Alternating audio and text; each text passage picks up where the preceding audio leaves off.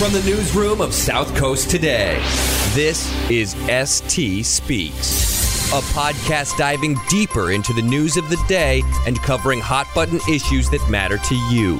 You're listening to ST Speaks. Welcome to Courtside with Kurt. I'm Jennifer Driscoll, news editor at the Standard Times, and I am here with Kurt Brown. And today we are going to be talking about some change-ups at the New Bedford Police Department, in particular with the narcotics unit. Hello, Kurt. Hi. Hi, Jennifer. How are you today? I'm all right. How are you? Good. TGIF, correct? Yes. Yeah. Thank you. You're welcome. Yeah, so we've had some major changes over at the Organized Crime Intelligence Bureau, that is the narcotics arm of the New Bedford Police Department. Now, what brought this on? The chief made the changes, and the chief felt that not because of any particular reason that I could sense, but he just believes in change for change's sake, that every now and then you just got to change things around. All right, a little change of scenery for the police officers. That is correct, yeah. And this is highly specialized work, and a novice cannot just go in there and work in that unit. You've got to have some good training. So who previously ran the unit? It's been a series of people who have gone to other high-profile jobs in the department, and including the chief. Including the chief. Steve Vincente ran the unit.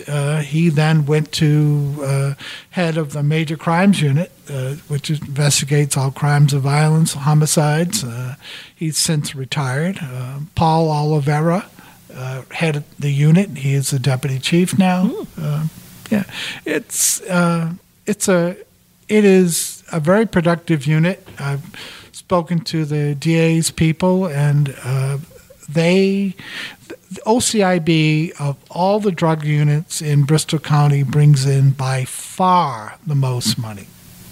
So what does that mean? Well, that means, according to state law, that if there's a drug case in New Bedford, let's say, for easy math, which I need, they seize $2,000, and it's just the New Bedford Police Department involved. Now we're talking cash. We're talking cash, $2,000 in cash. They seize X amount of drugs, but $2,000 in cash. Okay. So when the case is completed, and that means there's a conviction. Yes, yeah. The defendant agrees to forfeit the money to reduce their sentence? Yes, for reduced plea. So the DA's office will get $1,000 of that $2,000, and the New Bedford Police Department will get the other $1,000. What do they use the money for? The DA's office uses it for community-based programs. New Bedford is the DA's office has picked up a considerable percentage of the tab for ShotSpotter, New Bedford Police Department's acoustic gunshot detection system. They've also used that money for new equipment. They've developed a forensic lab at the DA's office for testing cell phones. Getting information off cell phones, largely with that drug forfeiture money. New Bedford uses it for equipment, walkie-talkies, any number of things. So just to put that in perspective, in your story, you had that from January to the end of February, the New Bedford Police received about a little bit more than $9,000. Yes.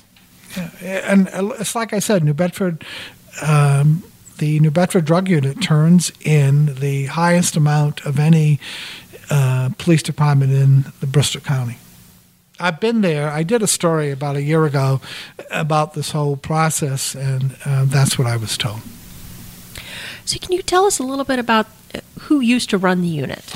Yeah, it's been Where did he go? Sure, that would be Lieutenant Bob Aguirre. I have an awful lot of respect for him, and I want to give him just a major shout out. Bob is a superb investigator.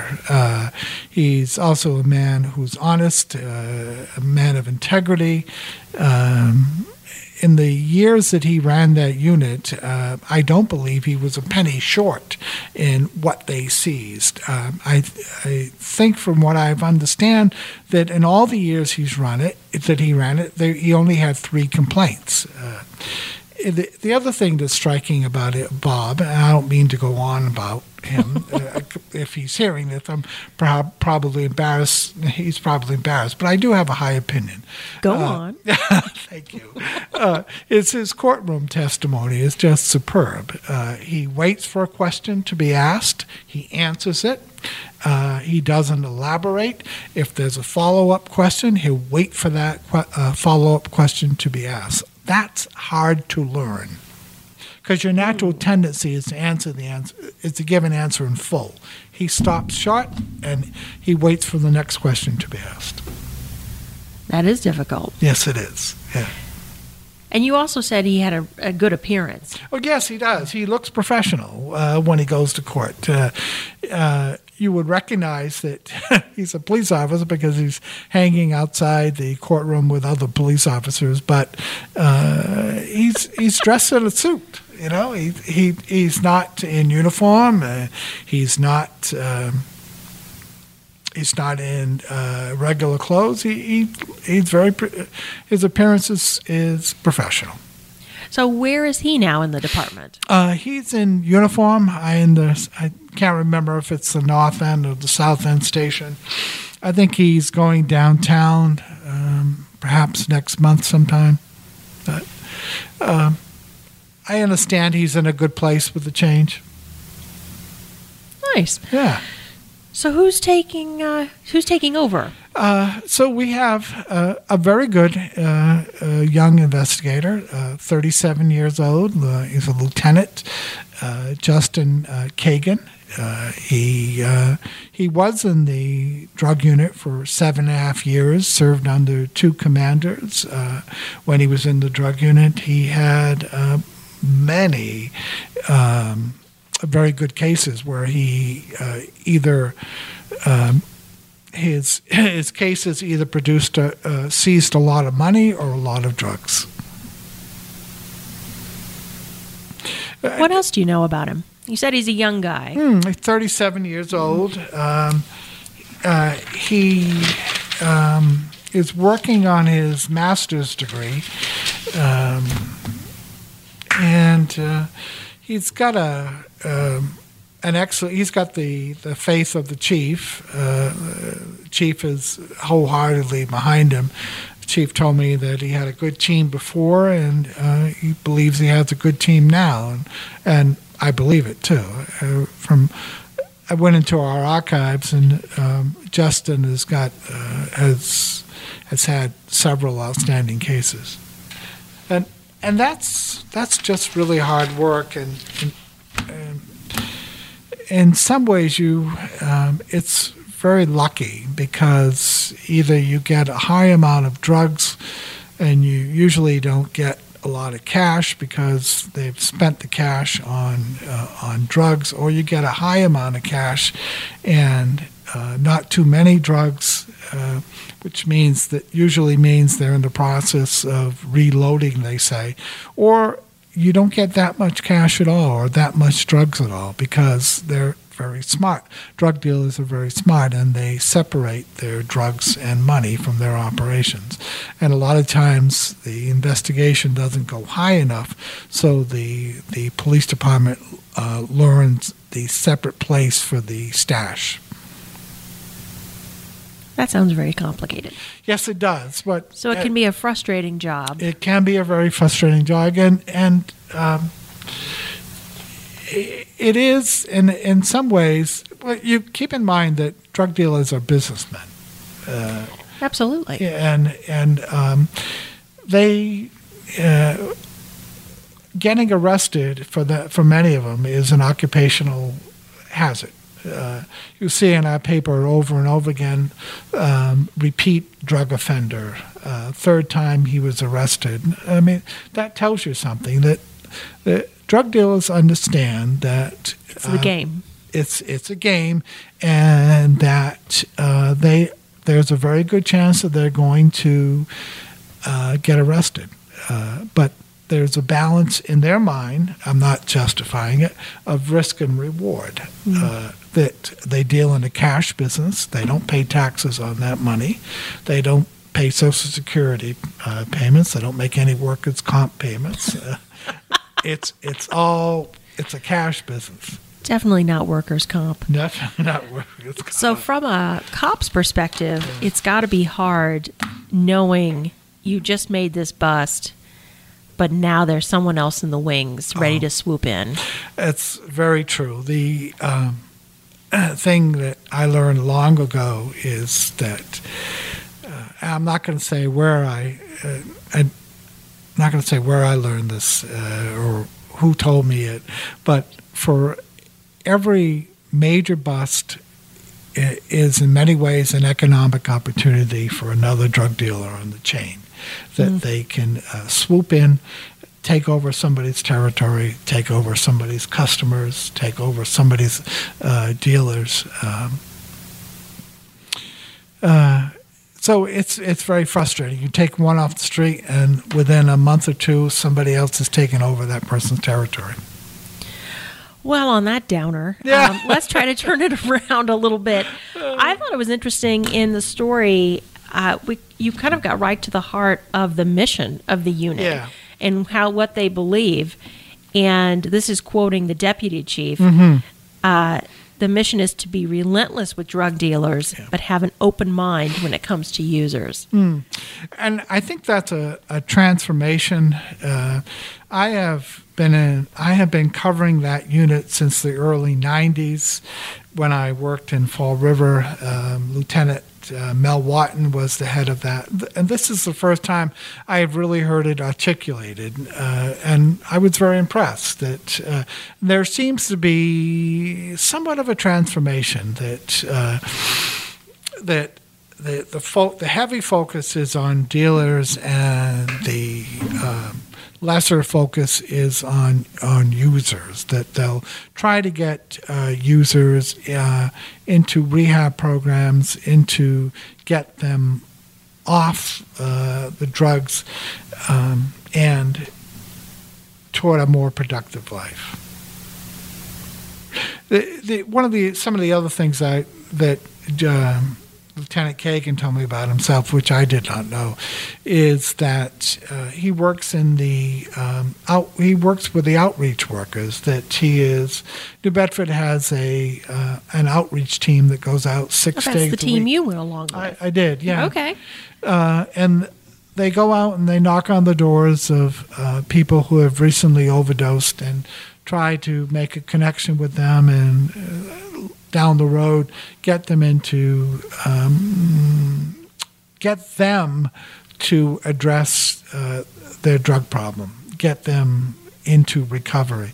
And Justin told me that he has gone out with the outreach team.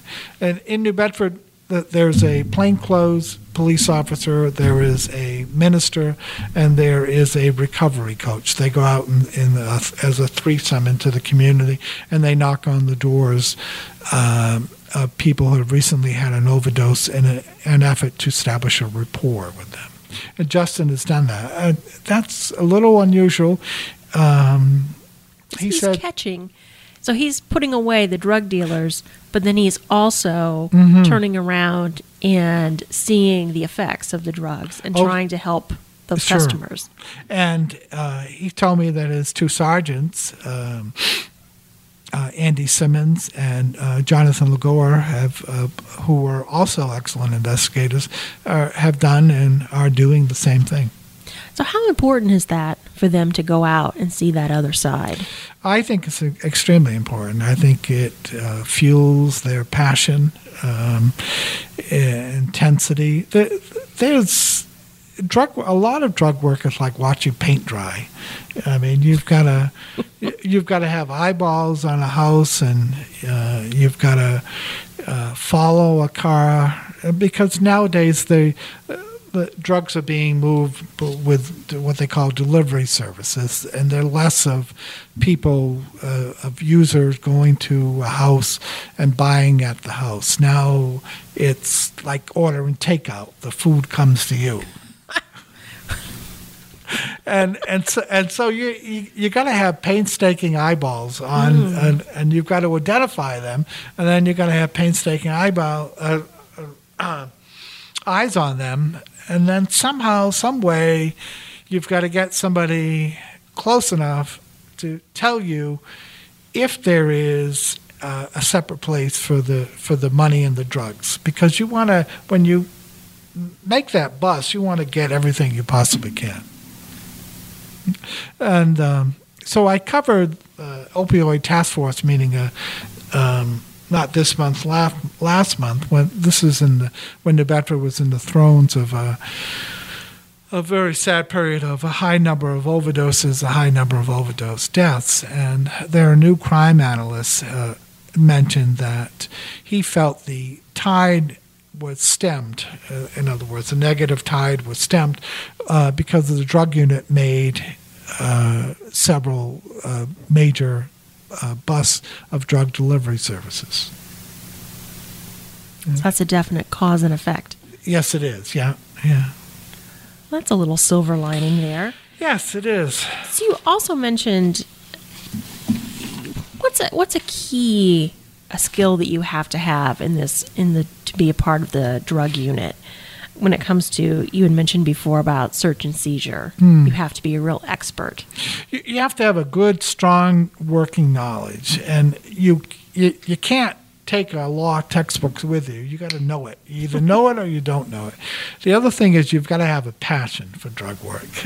It's a subset of police work. It's one of the most important ones. I mean, the things they see, the houses and the places that they go they go to tough neighborhoods. You know, they wear vests. They have to deal with aggressive dogs. They've got to deal with aggressive people. There's any number of ways where they can mess up, and so they have to be very careful. Plus, they got to protect each other. Yeah. At the end of the day, the most important thing is to come home. Absolutely. Every law enforcement officer will tell you that.